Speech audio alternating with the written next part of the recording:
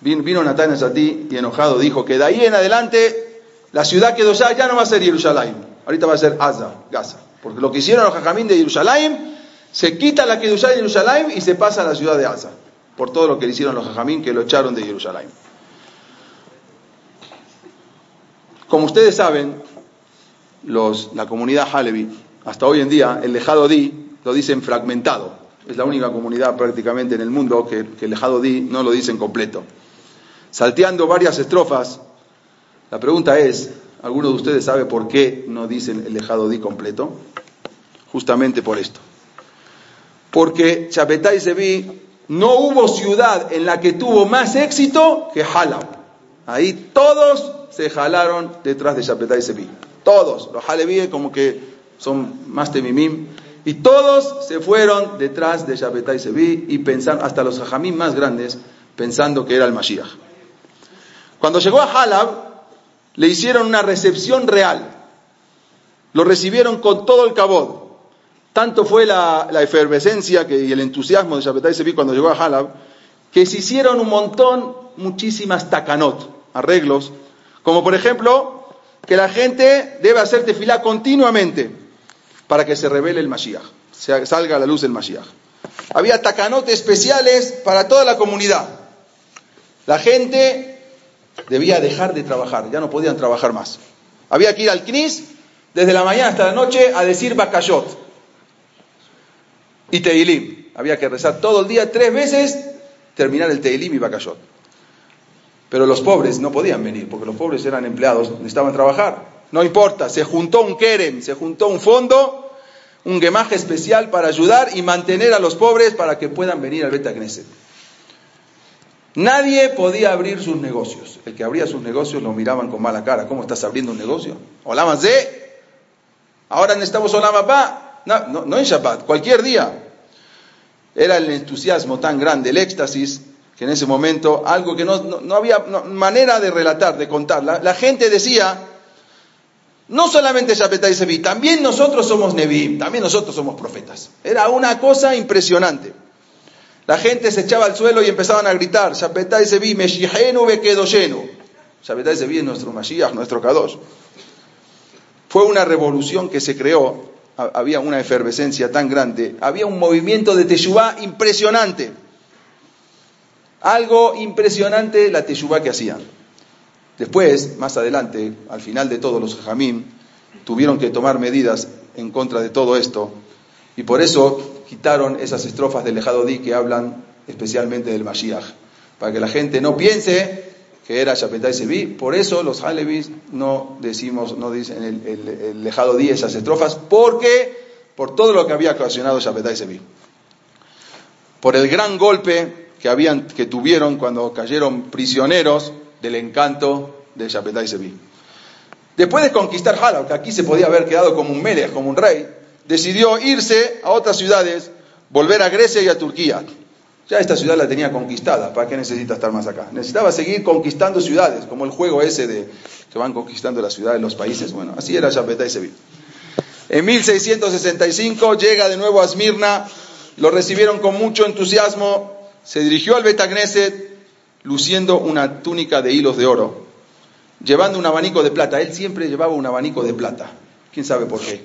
Incluso aquí se lo ve a SHABETAY ZEVI con su abanico con el abanico. Es también una imagen de esa época. Iba con su abanico, llegó al Bet Knesset y ahí declaró públicamente que él era el Mashiach, invitando a toda la congregación a que le bese su mano. Entonces sus seguidores empezaron a tocar el shofar y a gritar, ¡viva nuestro rey, viva nuestro Mashiach, Adonenu, Malkenu y Arum Odo! Nuestro Señor, nuestro rey. Los rabinos de Esmirna quedaron divididos.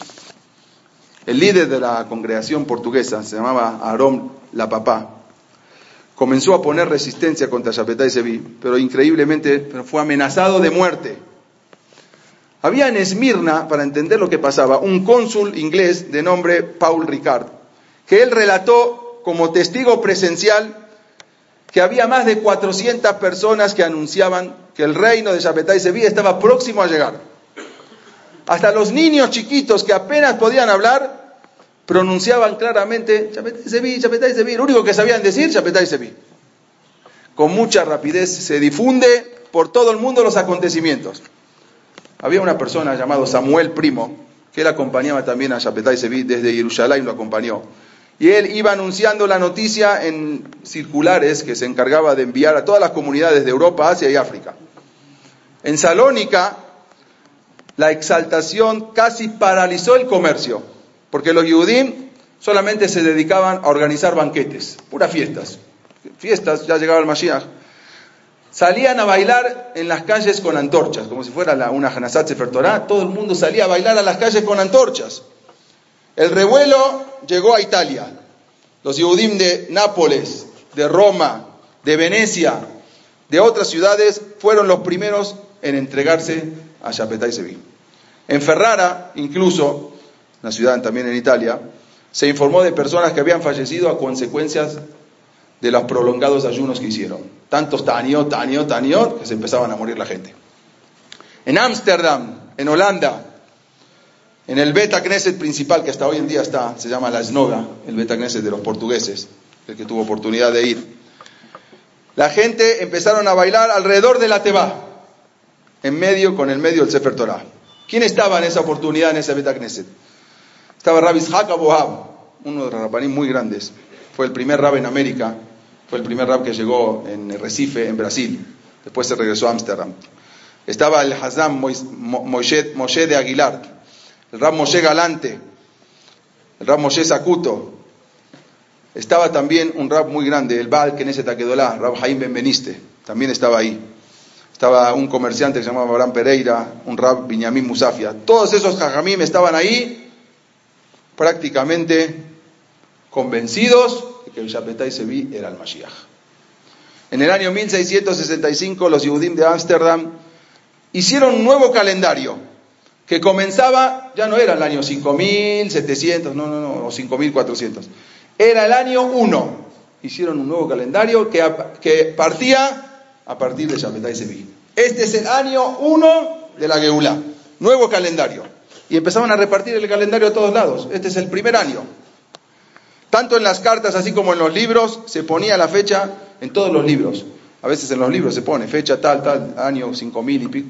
Acá ponían año 1 de la renovación y aparición del Mashiach. Y así en todos los libros. Este que vemos acá es el Rabbi Yitzhak Abohab, un rab muy grande. Los Yehudim en Ámsterdam empezaron a vender sus tierras, sus casas. Todo el mundo en preparación a la partida hacia Israel. Algunos hajamim incluso se subían a los techos para esperar que venga la nube y se lo lleve a Israel. Se quedaban desde la mañana hasta la noche en los techos de las casas estudiando, esperando el momento que llegue la nube y se lo lleve al Kanfen Esharim, se lo lleve a Israel. Se quedaban esperando, la gente veía a los hajamim que estaban en los techos, la gente también subía a esperar a los techos, porque ahí la nube no va a tener que bajar, sino desde ahí ya se lo puede transportar. Muchos también, ¿qué hicieron? Fueron a los panteones a desenterrar a sus muertos para llevárselos a Israel. Había que llevárselos, ¿no? ¿Cómo vamos a ir a Israel con el Mashiach y los muertos se van a quedar en Ámsterdam en el panteón? Fueron a desenterrar a los muertos para llevárselos con el Mashiach a Israel. Y se llevaban a sus muertos a sus casas, pero los muertos se quedaron ahí porque nunca llegó el Mashiach. Las noticias que después llegaron del arresto. ¿Qué pasó? Después de todo esto, Shabetay Zevi fue un efecto de propaganda tan grande que nosotros no podemos entender qué es lo que estaba pasando en ese momento. En todo el mundo hubo reacciones positivas. Marranos, los criptojudíos. Entonces, todo el mundo jalándose atrás de Shabetay Zevi. Había en Ámsterdam un banquero multimillonario, se llamaba Abraham Pereira. Él declaró que era creyente de Shabetay Zevi y puso todos sus capitales a disposición de Shabetay Zevi. En la ciudad de Hamburgo había un banquero multimillonario que era el banquero de la reina Cristina de Hamburgo. Todo se llamaba Benjamín de Castro. Todo su capital lo puso al servicio de la Geulá. Imagínense ahora cuánto dinero contaba SHABETAY ZEVI. Cuando él llega a SHABETAY ZEVI, cuando llega, dijimos, de regreso a Esmirna, llegaban cartas de Israel que decían: tengan cuidado con este loco. De Jerusalén llegaban cartas: no sigan la corriente. Pero había otras cartas que contradecían, que llegaban desde Halab, firmada por los Jajamim, y decía: no cometan el mismo error que los Kofrim de Jerusalén, que son Kofrim del Mashiach. Reciban a SHABETAY ZEVI con todo el cabot. Así llegaban las cartas de Halab. De Jerusalén llegaban cartas al revés, que no era. De Halab, entonces la gente ya no sabía qué pensar, porque estaba firmada por Jajamim muy grandes. También comienzan los Shabbatot en los Bate Knesiot. Decían normalmente: Anoten, Teshuah, Melahim, todo lo que se dice. Y empezaron a decir: Anoten, Teshuah, Melahim, Sultán, SHABETAY ZEVI. Ya era sultán. Esto era un peligro para la comunidad. Si se enteraban los musulmanes que estaban diciendo Sultán SHABETAY ZEVI, podía ser algo terrible. Natán Esatí, que era su profeta, mandó cartas a todo el mundo: todos hagan Teshuvah, todos estudien Torah, porque SHABETAY ZEVI se va a presentar ante el sultán de Turquía para exigirle que le entregue el imperio otomano. Pero no por la fuerza de la espada, sino con Shirot Betishbahot. Con eso va a dominar el mundo, con cantos y alabanzas. Y le van a entregar a SHABETAY la corona. Y una vez que tenga todo el imperio otomano en sus manos, va a cruzar el Nahar Sambatión, el río Sambatión, para ir en busca de los 10 Shevatim. Va a regresar con las 10 tribus, montado en un caballo con cabeza de león y con patas de fuego. Así decían, y mandaron cartas a todo el mundo. Imagínense lo que era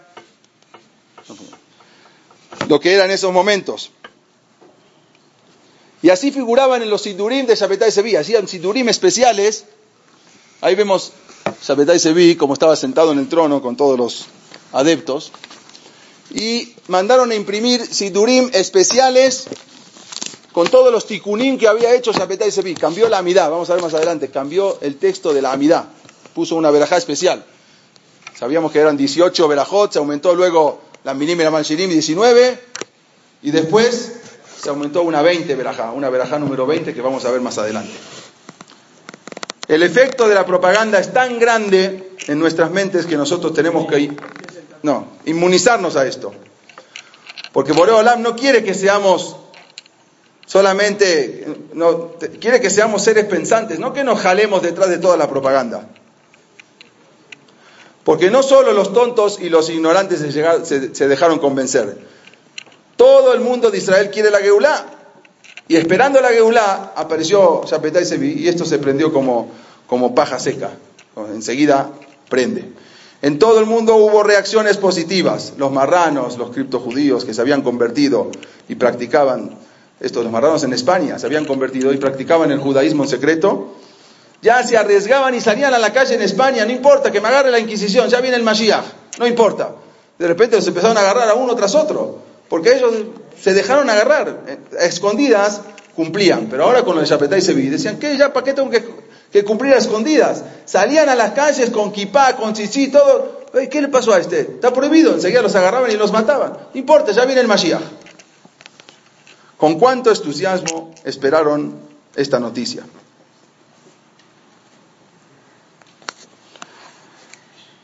Finalmente, SHABETAY ZEVI entra a la ciudad de Esmirna con una entrada, como le dijimos, como la de un rey. Da una orden que todos los que suban al Sefer Torah tienen que decir la verajá de la Torah, Oge Beotiotab, pronunciando el nombre de Hashem como está escrito.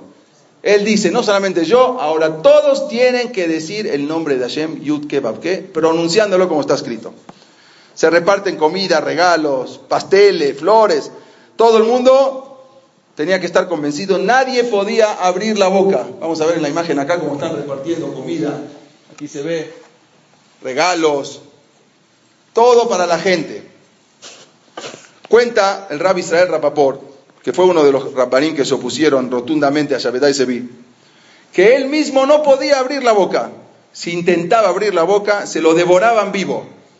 La gente lo llamaba Contreras, al Rabbi Israel Rapaport.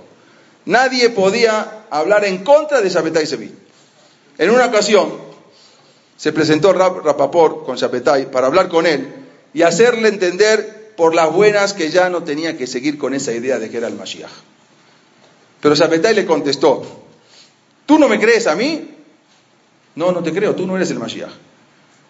Le dijo Shabetay Zevi: si yo te traigo ahora a mis padres, los papás de Shabetay Zevi ya habían fallecido, y te los traigo ahorita vivos, y ellos te atestiguan que yo soy el Mashiach, ¿tú me crees o no?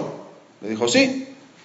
En ese momento le hizo aparecer a su papá y a su mamá delante de él, y le dice, y ellos le dijeron: Shabetay, nuestro hijo es el Mashiach. Estaba en ese momento Rabbi Israel Rapaport, agarró un palo, pegó a las dos imágenes, se transformaron en dos perros y salieron corriendo. Eran toda kishuf, todo lo que es magia negra, Shemot HaKodesh. Y en ese momento Shabetay Zevi se enojó mucho con él. Todo lo que había hecho era una ilusión óptica.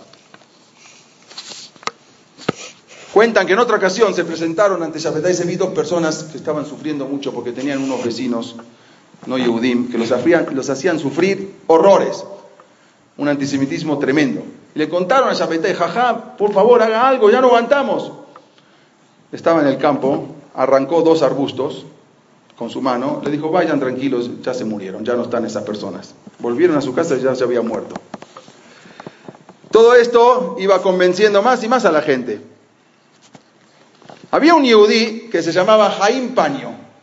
Él era uno de los pocos que no creía en el Mashiach Shabetay Zevi.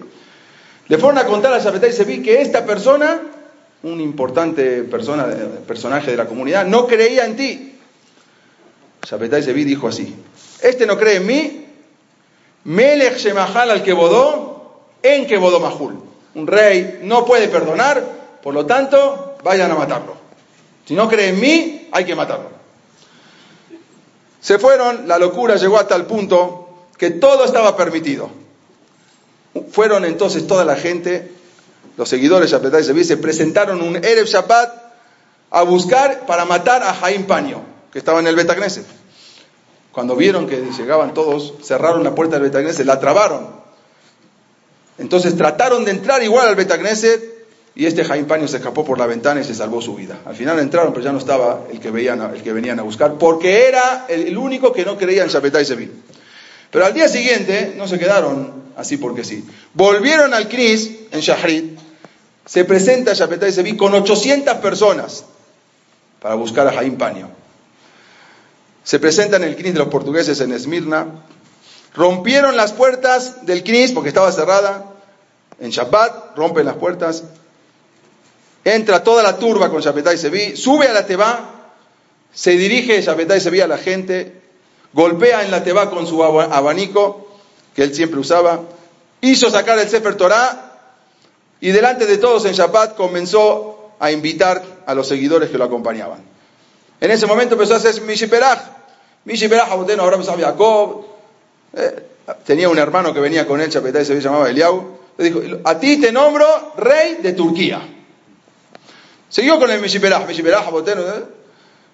Otro hermano más chico que se llamaba Yosef: a ti te nombro César de Roma. Y a cada uno empezó a nombrarlo como el dirigente de cada país. Y empezó también a nombrar el nombre, a pronunciar el nombre de Hashem, como está escrito. Dio una derashá que duró 2 horas. En esa ocasión estaba presente el Rab Haim Benveniste, el Baal Knesset Akedolá, que intentó discutirle, y entonces le dijo Shabetay Zevi: por el kabod de Shabbat no te pongo en Jerem. Pero como le siguió discutiendo el Knesset Akedolá, entonces lo maldijo y lo puso en Jerem y lo excomulgó delante de toda la gente. Y dijo así Shabetay Zevi: esto que ustedes vieron que yo rompí las puertas para entrar en Shabbat, no piensen la gente que es un Helul Shabbat, sino que yo rompí las kelipot, las cáscaras, las kelipot del Zohar, detrás de la Kabbalah. Rompí las puertas de la Tumá, que son meakeba la Geulá, impiden la Geulá. Por eso tuve que romper las puertas. Y por eso hicimos este aparentemente Helul Shabbat. Todo estaba permitido. Todo estaba perfecto. Siempre había una razón para explicar todo. Para todo podemos encontrar una razón. Y si no la había, entonces se suponía que habría una razón mística para cada cosa. Si hacía algo Helul Shabbat, por algo místico, por alguna cosa de Kabbalah, seguramente que lo hizo.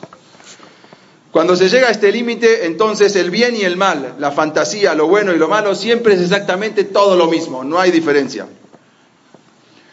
Uno de los principales Mignagdim, dijimos, de SHABETAY ZEVI, se llamaba Rab Yaakov Sasportas, lo vemos acá, era un Talmid Jajam muy grande, que luchó incansablemente contra esta creencia. Y él debatía ante los seguidores y decía que todo esto es falso. ¿Acaso está escrito en algún libro que uno está obligado a creer en alguien que se autoproclame Mashiach? Si alguien viene acá y se dice, yo soy el Mashiach, ¿está escrito que hay que creerle? Ningún Nabí aceptó lejatjila desde un principio la responsabilidad de Akash Baruj Hu que le dio. Ni Moshe Rabbeinu desde un principio aceptó. Ningún Nabí aceptó desde un principio. Todo Akash Baruj Hu le tuvo que insistir. Y directamente vino y se autoproclama Mashiach. Como dice el Rambam en el Sefer Melachim Perek Yud Alef Alajá Dalet, que aunque alguien venga y se autoproclame Mashiach y haga varios nisim, milagros, no hay que creerle que es el Mashiach. Porque de no ser así, cualquiera que quiera llamarse Mashiach lo va a hacer. ¿Dónde está Eliyahu Nabí que vino a avisar del Mashiach? Como está escrito en Gemara Irubim. Sino al contrario, desde el día que apareció SHABETAY ZEVI se aumentaron los mahlokot, las divergencias y el odio entre los seguidores y los que no eran partidarios de él. Entonces, no hubo shalom. ¿Dónde está el arco iris que trae en el Zohar, en el Zohar de Perashat Noach, que tiene que aparecer cuando venga el Mashiach y todo el mundo lo va a ver? ¿O dónde está escrito, como dice Masejet de Maser Sheni en el Talmud Yerushalmi, que dice que el Bet HaMikdash, cuando venga el Mashiach, va a bajar construido? ¿Dónde está el Bet HaMikdash? No hay Bet HaMikdash. ¿Dónde está Moshe y Aarón, que dice en el Tosafot que está escrito que cuando venga el Mashiach va a llegar junto de la mano de Moshe y Aarón? Tampoco está. El Rabbi Yaakov Sasporta decía algo impresionante. ¿Cómo puede ser que la misma gente está viendo que SHABETAY ZEVI pronuncia el nombre de Hashem? Baila con todo el mundo, con mujeres, con hombres. Profana el nombre de Hashem, profana el Hilul Shabbat, rompiendo la puerta del Bet HaKnesset, hace Korban Pesach, come Helem, porque comió también el cebo del Korban Pesach, que es Abón Karet. Y la gente enseguecida todavía siguen diciendo que es el Mashiach. ¿Cómo puede ser? Todo lo que están viendo, pero todo tiene una razón, todo tiene un porqué, y todo está mutar, todo está permitido. Y todavía lo consideran que todo lo está haciendo es al Pidin y alajá, todo lo está haciendo perfectamente. En muchísimos Betacnesiot de todas las ciudades se impuso decir diariamente 3 veces el Mizmor Haf Aleph, el Mizmor 21 del Teilim, ya que ahí encontraron una señal que SHABETAY ZEVI era el Mashiach. En el Pasuk Bet del Mizmor Haf Aleph, el Teilim dice: Hashem be'osecha ismach melech ubishuatecha mayagel meod. Hashem, en su fortaleza se alegra el rey, y con tu salvación cuánto se regocija. ¿Por qué utilizaron este Teilim? No solamente antes, hasta ahora vamos a ver, los seguidores hoy en día que existen todavía de SHABETAY ZEVI siguen diciendo este Mizmor 3 veces. Hashem be'osecha, eso simboliza Oseja, Asa. Asa era Natán de Asa. Ahí tenemos el remes de Natán a Esatí. Ismach tiene las mismas letras que la palabra Mashiach. Ismach, Mashiach. Ubishuateja suma 814, lo mismo que suma SHABETAY ZEVI. Entonces, este Mizmor tenían que decirlo 3 veces diario, porque este era el remes, la señal que SHABETAY ZEVI era el Mashiach. Como dijimos, una costumbre, estaba arraigada en varias Keilot durante muchos años. Les voy a leer ahora lo que relata el Shamosh del Bet HaKnesset Ashkenazí en Ámsterdam. Y escribe, hay todo un relato, que él dice cómo se vivía en ese momento. Se llamaba Rab Leib Ben Ozer, acerca de la teshuvá que SHABETAY ZEVI hizo hacer a la gente. Él dice así: en todos los tefusot de Israel, en Alemania, en Polonia, en Italia, en toda Europa, hicieron una teshuvá que era imposible describirla. Había varios grupos enteros de gente que hacían ta'anit de Mosaé Shabbat hasta Erev Shabbat. Imagínense la gente presa de la psicosis. de Mosai Shabbat empezaban el Ta'anit, comían en la noche y terminaban el viernes a la tarde para poder comer la comida en Shabbat. El que no podía aguantar, las mujeres y los niños, solamente hacían Ta'anit lunes y jueves. Niños chiquitos, lunes y jueves Ta'anit. Mujeres, lunes y jueves, lo que no podían aguantar. Se levantaban todos los días a la mitad de la noche a decir Tikkun Hatzot. Obligación, desde niño chiquito hasta el más grande, obligación levantarse en Hatzot, a la mitad de la noche a hacer Tikkun Hatzot. Iban a la Tevilá, todos los días en la Tevilá, adentro de la Tevilá tenían que decir el Biduy Agadol de Yom Kippurim, diario. Había filas y filas para poder entrar al mikve, a la Tevilá. Todo el día, Ayu Oskim be Misbot, todo el día haciendo Misbot. Había hombres que en las noches se dormían sin ropa en la nieve para hacer todos los tikkunim. Se revolcaban en la nieve durante media hora para hacer caparot de las abonot que hacían. Compraban hostigas. ¿Qué son hostigas? Hostigas son unas plantas que tienen como picos. Entonces, había en ese momento un comercio de espigas, estas hostigas, que se agotaron. No había manera de conseguir. Salían carísimas. Con esto se hacían el malkut. Se pegaban diario. Ahí vemos la gente como se hacía malkut. Todo el mundo en la calle pegándose con las espigas para hacer malkut. Dábanse de acá de una manera que no se podía creer. Impresionante lo que se donaba. Nadie podía tocar una moneda que tenía un Shetiva Erev. Nadie podía tocar una moneda. Eso era Abodá Zará, completamente. Si había una carroza, una carreta que venía con una marca de un Shetiva Erev, no se subían directamente. Sus casas la vendían a cualquier precio, porque igual ya se iban a ir pronto a Israel. Entonces no querían perder el tiempo y no querían quedarse con nada material. Los jóvenes ricos se casaban con mujeres de Yetomot, de Shem Shamayim, puro de Shem Shamayim. Todos tenían obligación de casarse a los 15 años. ¿Por qué? Para que nadie tenga Irurim Raim, nadie tenga pensamientos malos. Cada joven se casaba con la primer mujer que se presentaba, para no quedarse soltero y para cumplir lo que está escrito en Ben David va H y Jalé Neshamot Shebaguf. No viene el Mashiach hasta que no se acaben todas las Neshamot que existen en el Shamayim, en el Guf. Entonces todo el mundo tenía que casarse para procrear. No había pobres. ¿Por qué? Porque cada uno utilizaba únicamente lo necesario para vivir, no necesitaba más. Y el que no tenía, lo mantenían los demás. Las tiendas, los negocios estaban cerrados. Los Bate Kenesiot y Bate Midrashot estaban llenos de gente. Nadie podía trabajar. Al que sorprendían trabajando quedaba avergonzado, porque le decían: ¿cómo es que estás comerciando? ¿No sabes que ya viene el Mashiach? ¿Cómo puedes estar perdiendo el tiempo en Olam Hazé? Cierra tu negocio. No, en Shabbat, día de semana. Se agotaron las hostigas. Estas plantas se agotaron, no se podían conseguir. Los pocos comerciantes que las tenían las guardaban en su stock, las vendían carísimas, todo para hacerse malkut. La gente buscaba desesperadamente las espinas, hay que pegarse, clavarse. Entonces las escondían para que no se las roben, porque la gente entraba y se robaba las espinas para hacerse malkut. Después de toda esta truá, todo este movimiento, al final, después más adelante, cuando se sumó todo esto, había muchos jajamín que dijeron: bueno, está bien, todo esto se acabó, todo fue falso. Pero todas las takanot que hizo SHABETAY ZEVI, por lo menos vamos a dejarla. Todo hizo un movimiento de Teshuvá impresionante. Entonces vamos a dejar todas estas takanot buenas. Así proponían los jajamim. Por ejemplo, SHABETAY ZEVI había hecho un tikkun muy grande. Por ejemplo, ¿qué hizo? Sabemos que los ashkenazim no hacen kohanim fuera de Eretz Israel. Ellos, los ashkenazim, los sefaradim sí, los ashkenazim no hacen. Él hizo una takaná que los ashkenazim hagan kohanim todos los días. El Gaón de Vilna también sostenía que los ashkenazim tendrían que hacer, pero no, los alumnos lo hicieron, pero después no lo llevaron a cabo. SHABETAY ZEVI había propuesto que los ashkenazim tienen que hacer kohanim todos los días, y no fue algo que una locura, porque así es una misvá de oraita. El pasuk dice: Kote barejuet ben Israel, es una misvá de oraita. Entonces lo que hizo estaba bien. Pero el Rabbi Israel Rapaport, en su Shut, Shelot Uchubot, apoyado por todos los grandes jajamim, apoyado por el Jajam Sevi, Rabbi Akom Emdem, dijo así: vamos a anular todas las takanot positivas que se hicieron. ¿Por qué? Si las takanot fueron buenas, ¿por qué hay que anularlas? Porque únicamente las cosas buenas traen resultados buenos.